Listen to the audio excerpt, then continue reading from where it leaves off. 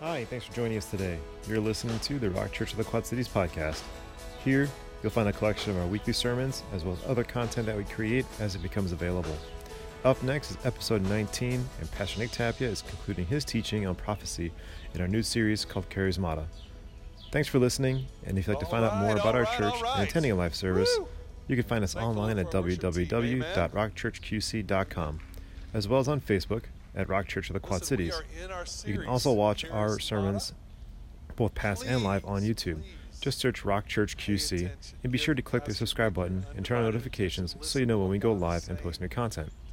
Thanks for listening, and we hope this message truly blesses you. Good morning. How's everyone doing?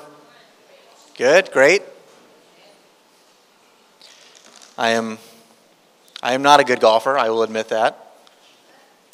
I do know you don't drive a cart on the green, though.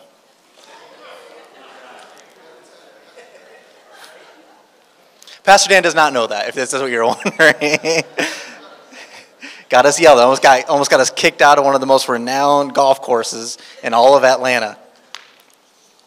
Anyway, I have to say, I don't know why. I don't mean this sarcastically, I get this. God has knit my heart with Dan and Terry and now Josiah, now that he's finally become a Christian again.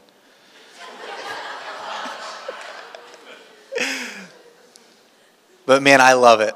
And I got to travel with them. I got to spend, 30-something hours in a car with them there and back. And they are who they say they are. And that is one of the most beautiful things about, I think, our staff in this church and what's permeating through here is I hope we never, ever try to portray some idea of pretension and having to arrive. But we are just a people who are just after the grace of God for ourselves as leaders. And I hope to God you guys get that. I hope you understand as we're going through this series, we're going to be talking about gifting. We're going to be talking about who Christ is. We're going to be talking about purpose and being driven towards the things of God. But we never, ever believe we have arrived on this stage. And the idea is that it is just as important that you get the idea that the Holy Spirit resides in you for such a time as this, just as much as it does myself, Pastor Dan, Pastor Terry, or Pastor Josiah. Does that make sense? This is part 2 of prophecy. Last week we attempted to define what prophecy is, and the quickest way I can say that is prophecy is the declaration of a divine revelation. It is when the anointing of God rests on a person, and the message that they deliver has that very life and spirit and breath of who God is, and it changes the circumstance. We read Revelation verses 19:10 for the testimony of Jesus is the spirit of prophecy. Is that prophecy is that very idea that who you are, covered by the blood of Jesus, speaks a better word than what you could do on your own. And as I receive prophetic declaration over my life and I surrender to that word, whatever it might be, however specific or broad it might be, it will actually change who I am into something I never could merit on my own. Does that make sense? So last week we covered what is prophecy. This week I hope to cover why we should prophesy. Why on earth should we aim to do this? We've been quoting 1 Corinthians chapter 14, verses 1. Pursue love, earnestly desire spiritual gifts, especially that you may prophesy. And I want to read, turn your Bibles to 1 Timothy chapter 1. This is the Apostle Paul speaking to his protege, his own disciple. And I just want to read from here. What you see in this letter, as opposed to 1 Corinthians, is this is more personal than it is theological. This isn't written to an entire congregation. This was read aloud, but it was written specifically to Timothy. And I want to start in verse 12. This is Paul talking. He says, I thank him who has given me strength, Christ Jesus our Lord, because he judged me faithful, appointing me to his service. Though formerly I was a blasphemer, persecutor, an insolent opponent, but I received mercy because I had acted ignorantly in unbelief. And the grace of our Lord overflowed for me with the faith and love that are in Christ Jesus. The saying is trustworthy and deserving of full acceptance that Christ Jesus came into the world to save sinners, of whom I am the foremost. I want you to see that. He acknowledges his need of a Savior. He is the foremost sinner. He says, but verse 16, man, something just shot my page over. But I received mercy for this reason, that in me, as the foremost, Jesus Christ might display his perfect patience as an example to those who were to believe in him for eternal life. The King of the ages, immortal, invisible, the only God, be honor and glory forever and ever. Amen. He gives this direction and he goes into verse 18. And he says, this charge to you, Timothy, I entrust to you, my child, in accordance with the prophecies previously made about you, that by them you may wage the good warfare. As Jared would say, bars. That's an inside joke for our prayer circle. I want to pause there before we go into things. Just begin.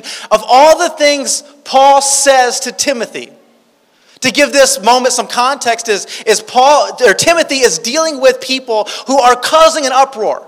He is facing a political and religious system inside of this town, which he is a pastor. He is very young. I can't remember, it's in his 30s, I believe he is. He's a very young pastor.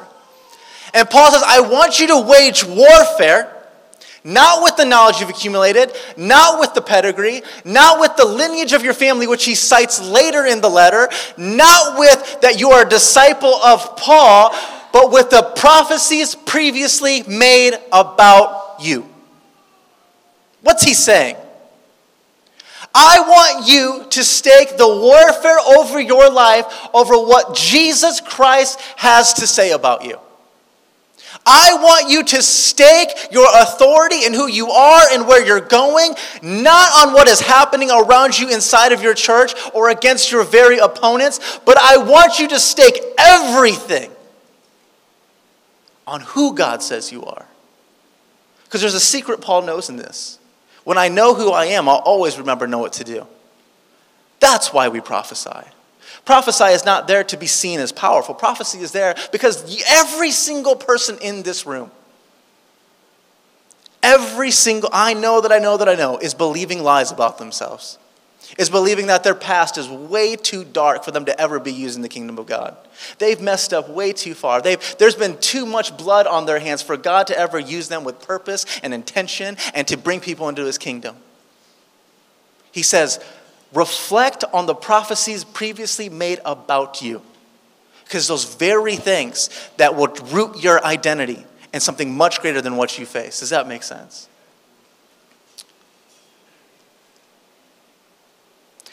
Before we get moving, I would like to give a PSA, if you would, of sorts.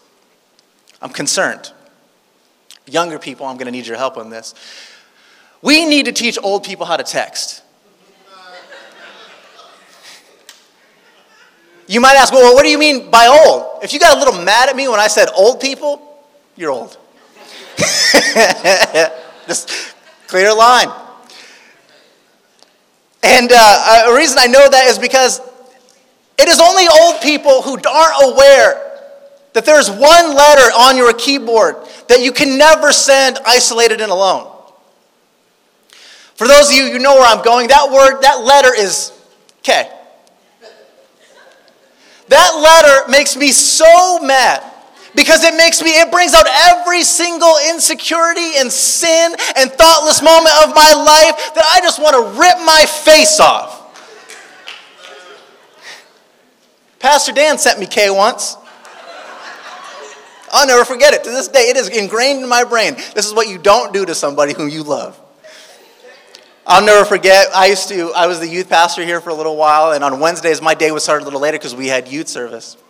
And one morning, Pastor Dan says, hey, what time do you plan on coming in today? I was like, around lunch, maybe a little after. He goes, well, hey, could you just come early and get lunch, and I'll pay for it. Just go grab Chick-fil-A for the both of us is what I want, and I just really need to talk to you about something really important. And I said, okay, you got it, no problem. I'll be there at 12, whatever. He said back, okay. It's about a 25-minute drive from where I lived at this time. Do you know how long you can stew in your sin for 25 minutes? I started repenting over every paperclip and Post-it note I took from the church at that point. I thought, man, surely, Dan's mad at me. I'm done. This is it. I've been in ministry for like 2-3 years. Like, this is it. I'm going to be working at Staples for a little while now.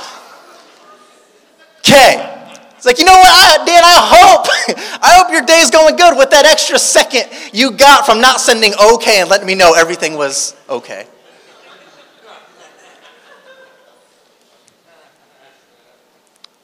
Anyway, I drive the 25 minutes. I'm just literally, I think it was like August. It wasn't that cold, but I was sweating the entire time. Went to Chick-fil-A, got us food bitterly. Like, this is the last meal I'm ever going to share with Pastor Dan. You know, you could just feel it. You could feel it in the car. And so I get there, and we start talking, and Dan is the most, he's Santa Claus. I mean, there's no other way to put it. If you had one person who was Santa Claus, it would be him. And I sit in his office, and he says, sit down, we need to talk about something. And we start going, and long story short, I really can't share this portion of the story, but I didn't get fired. Someone else, I think, got fired. So I was good. I didn't care anymore at that point. But I say that to say that the people in your life who are an authority figure, Dan is, in every sense of the word, a spiritual father to me. The words that he says to me hold a weight that not many other human beings on this planet say. As I say that, you probably know someone. It might be your spouse. It might be a father-in-law. It might be a mentor in your life. There are people in our life who, when they say something, there is intentionality and purpose and weight to them. This is who Paul is to Timothy. Timothy has staked his life to follow Paul in this crazy emergence of what is now the church. And in this letter, you get this sense from Paul that the sun is beginning to set on his ministry and his time in life. And as Timothy's is beginning to rise, as he's beginning to be entrusted with more and more and more, he tells Timothy, the very best thing you can do in your life in knowing who you are is to sit and to ponder and to remember the prophecies made over your life. Why is that? Why is it he tells Timothy, you need to remember the prophecies over your life? I believe it's contained in the thing about prophecies are, sometimes we get this idea, I'm just sharing this cute little message to somebody and hoping that it will lift them up. We are not given that in Scripture. We are not given this idea that prophecies are just some cute little message I tied on a bow, and here I hope you do something great with it. Actually, Jesus talks about what prophecy is in his life and in his ministry. In John chapter 14, we'll start there. He's talking with his disciples. And one of his disciples stands up and says, hey, show us the Father, reveal God to us. And Jesus says, hey, wait a minute. If you have seen me, then you have actually seen the Father. And I'm going to say a statement right here. Let me finish it before someone clips it and puts it on YouTube and calls me a heretic. We have sufficient evidence to show Jesus Christ was Spirit-led. Fair? He was led into baptism. He was led into the wilderness and temptation. He was led by the Spirit to the cross. We see these literal words being said. He was led, but he was 100% God. But he sacrificed, he forbore who he was as a son to be led by the Spirit. So what? Not that he would be the prodigy of our faith, but the pioneer. Does that make sense? People are after an encounter with God. Fair? You being here says, hey, I want an experience with this King of Kings and this Lord of Lords, the giver of life, the giver of this fresh living water. I want an encounter with that God. Everyone else would say that. And Jesus says in John chapter 14, verse 9, if you have seen me, you have seen the Father. And that said something, as I was reading that over and over again, this says something to me. How do we reveal the Father?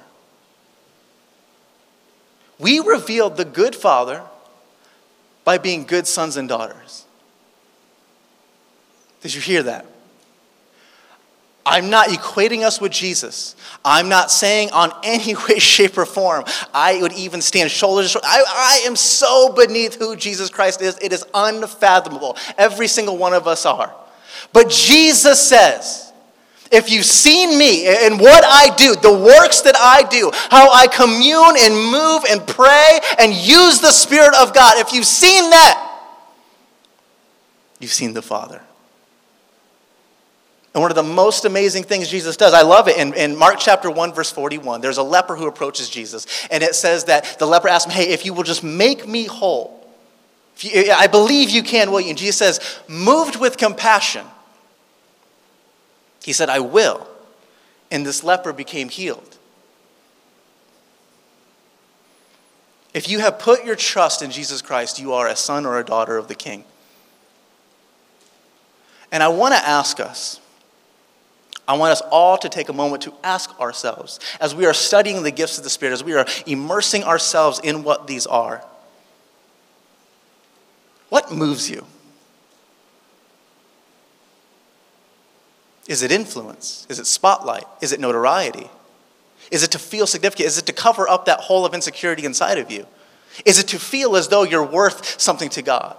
Is it that everyone else in your life has told you you are worthless and you never be anything, so you want to try to prove them wrong? And I'm not saying we all intermingle in all of this, but it says that Jesus Christ, when he begins to move and operate in the gifts of the Spirit, says he was moved with compassion and or pity.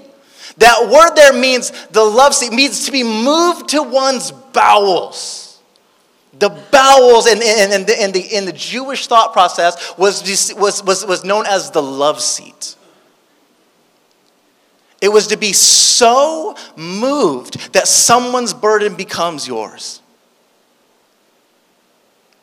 Sometimes I think we think Jesus is just David Blaine out there, just doing street magic and talking real slowly and mundane. He's moved by something. He's moved to the depth of his heart over you. Terry called me out earlier today. I didn't think she saw it, but as we were driving down there, I would look at my phone, and my wife was sending me pictures of my baby girl. And I would pick up my phone every, hour, it felt like, and I would just go through the pictures of her. Just go through the pictures of her, because all I was doing was thinking about her. All I was doing was wanting to be with her. All I was doing was hoping that she was okay. And it revealed to me in a moment what the heart of the Father looks like. That all he longs to do is move for you. All he longs is to be with you. All he longs is to celebrate you. All he longs is to be invited into who you are so that he can change the circumstance in a way that you cannot. Does that make sense? Jesus says this other very interesting statement in John chapter 6, verse 63. He says, the words that I say to you, they are spirit and they are life. That word spirit means containing the third person of the Trinity, the Holy Spirit, the Spirit that resides inside of us. And he says, my words are spirit and they are life. That word life means genuine and real, abundant life. And man, I sat with this scripture for days and nights. What the heck does that mean? My words are spirit and they are life. Once again, I think every single one of us, if you are here in this place, you are in search of the Spirit of God. You are in search of what makes him him. And if we're honest with ourselves, when we leave here, we're in search of what makes life worth living, are we not? Jesus Christ says, my words themselves are both what you're looking for in the spiritual side and what you're looking for in enjoyment and in pleasure and in making you who you think you should be. And I gotta say, I'm just gonna be honest, I don't have a full answer for what this means. I think it's a part of the mystery of how God operates. It says in John chapter 1, the Word was God, the Word was with God, and by him and through him all things were made. And there is something that happens when I, as a son, receive a revelation of God in my spirit and who I am for another one of you, that when I speak it forth, does something to you. It changes you. It marks you for the rest of your life. That no matter where I go, no matter what I face, I always resort back to that one word that no, you're not useless. No, you're not an orphan. You're a son, you're a daughter. You didn't make too many mistakes. There is something that happens when I speak a word that is inspired by the Holy Spirit, that his Spirit actually moves in your life in such a way that it brings you life in a moment, and it brings you life when you're in famine. It is that very water in the desert that Jesus Christ proclaimed to be in the Old Testament. Does that make sense? Another way of putting this is in the book of John. Is it John chapter 1? If you'd like, go ahead and turn there, and we'll probably close with this.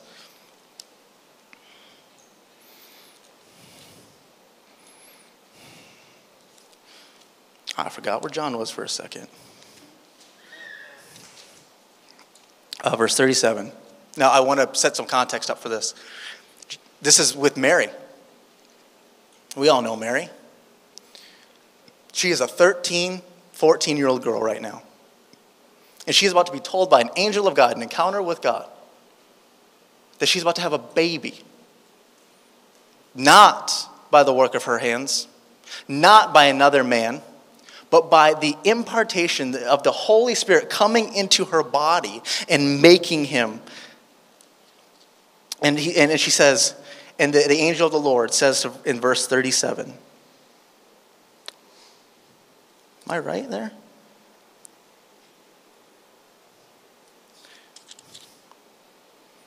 I got the address wrong.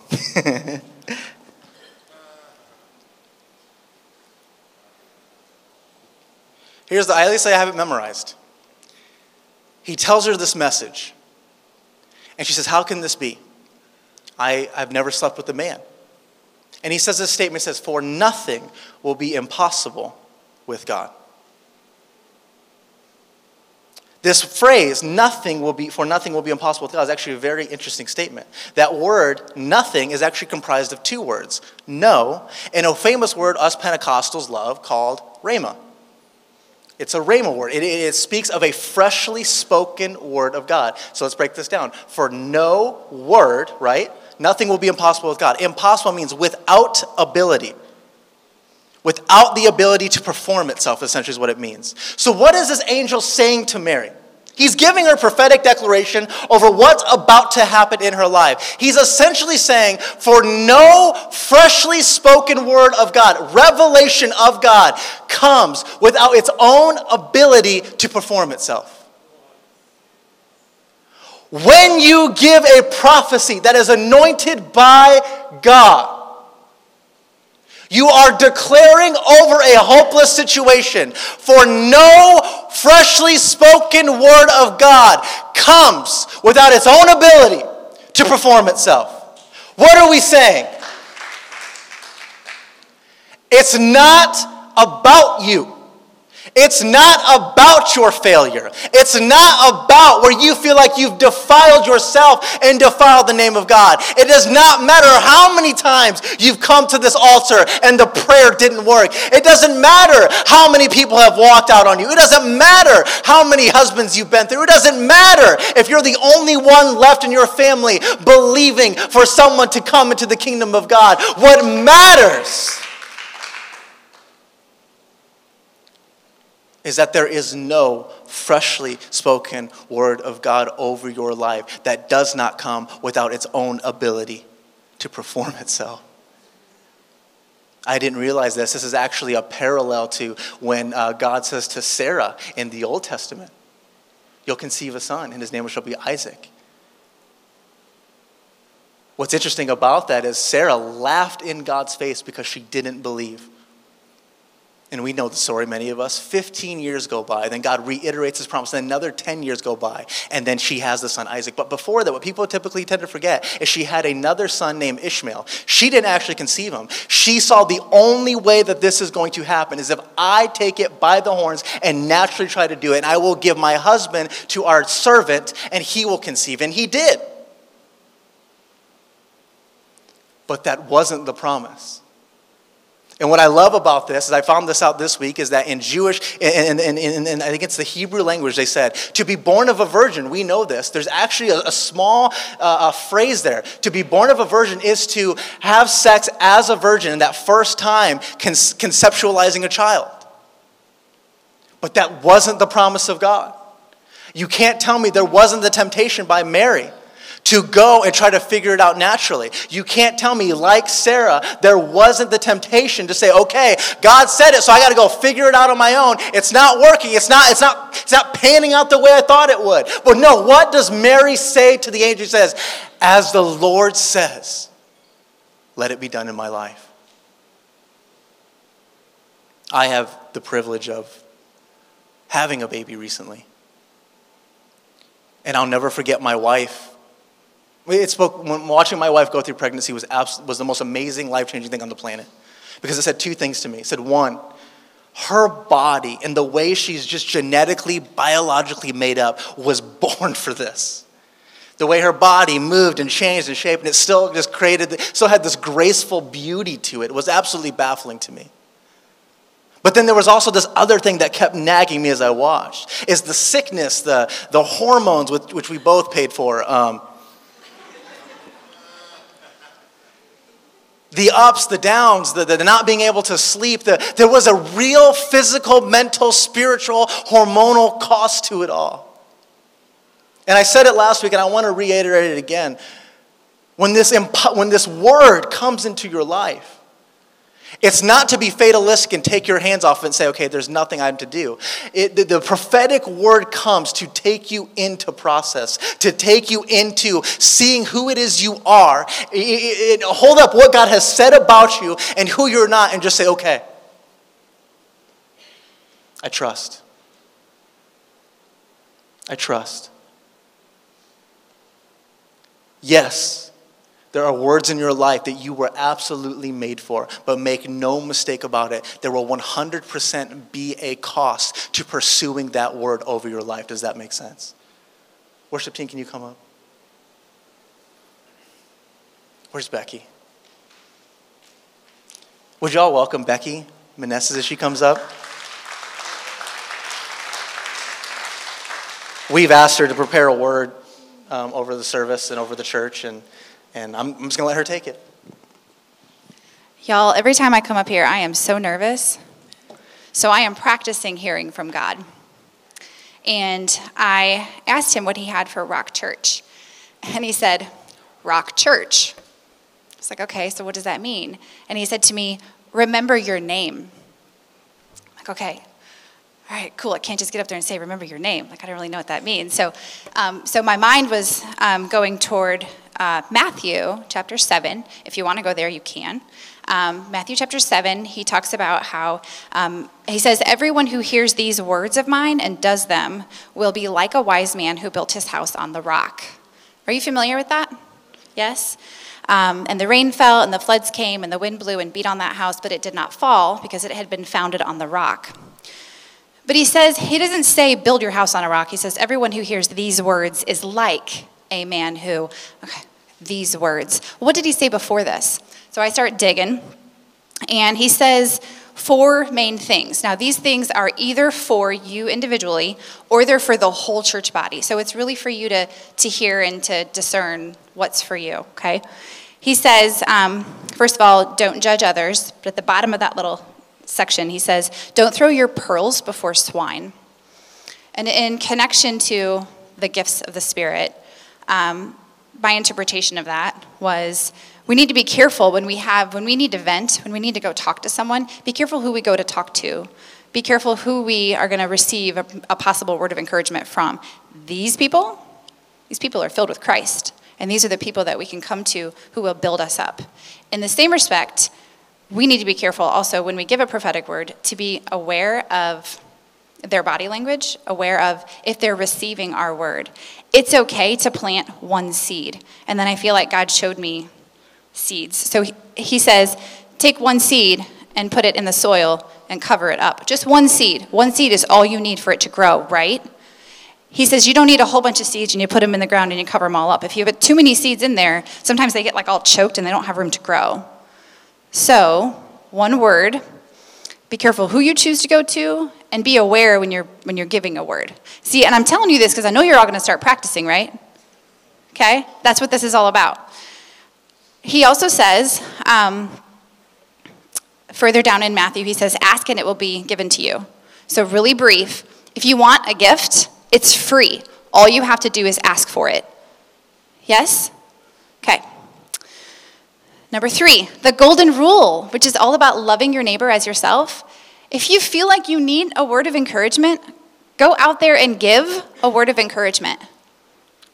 If you feel like you wish someone would discern what's going on in your life, go out and try to discern what's going on in someone else's life. Does that make sense? If you need healing, could you put your hand on someone and could you pray for healing? Right? Okay, 4. God uses prophecy to build up his house, right? Right before this part about the rock, he says that healthy trees bear good fruit, right? So this is our house, and we are bearing good fruit. Fruit takes a little bit of time to grow, though, right? So we as a body need to be patient with these gifts as they're coming. It's not going to be like, bam, there we go, right? And you yourself then, as you start to practice your gifts, be patient with yourself, okay? So, if we use wisdom, we ask for gifts, we use the gifts, and we use them in our house, our personal spiritual house is being built up, but our house is being built up, yes? So when the rain comes, when the wind blows, when it looks like redemption is impossible, when we are hopeless, we are not, because our house is on a firm foundation, the rock. Does this make sense? Okay. So if I can, I'm going to pray over you. All right? So, Father God, I thank you so much. Thank you so much that that the Holy Spirit somehow feels that I can give this word. Thank you for the delivery. Thank you for the reception. I just pray that everyone receives it, that they seek you, and that they seek to use the gifts for the body, that we build each other up. That is what we are to do. That is what you want. That is how your love comes onto us, is through each other.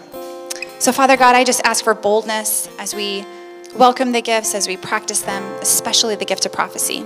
In Jesus' name, amen. Happy Memorial Day, everybody. Would you give it up for Becky again, please?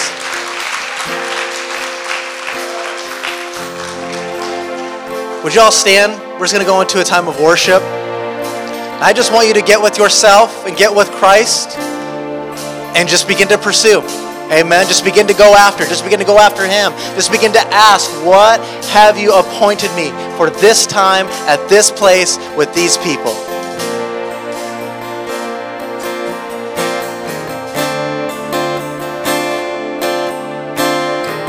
Sing No Place I'd Rather Be. No place I'd rather be. Thanks again for listening to our podcast and this week's message. Again, if you'd like to find out more about our church and attending a live service, you can find us online at www.rockchurchqc.com, as well as on Facebook at Rock Church of the Quad Cities and on YouTube. Just search Rock Church QC and you'll be able to access our past sermons, and when you subscribe, you'll be notified when we go live for our weekly services. Until next time, have a great day and God bless.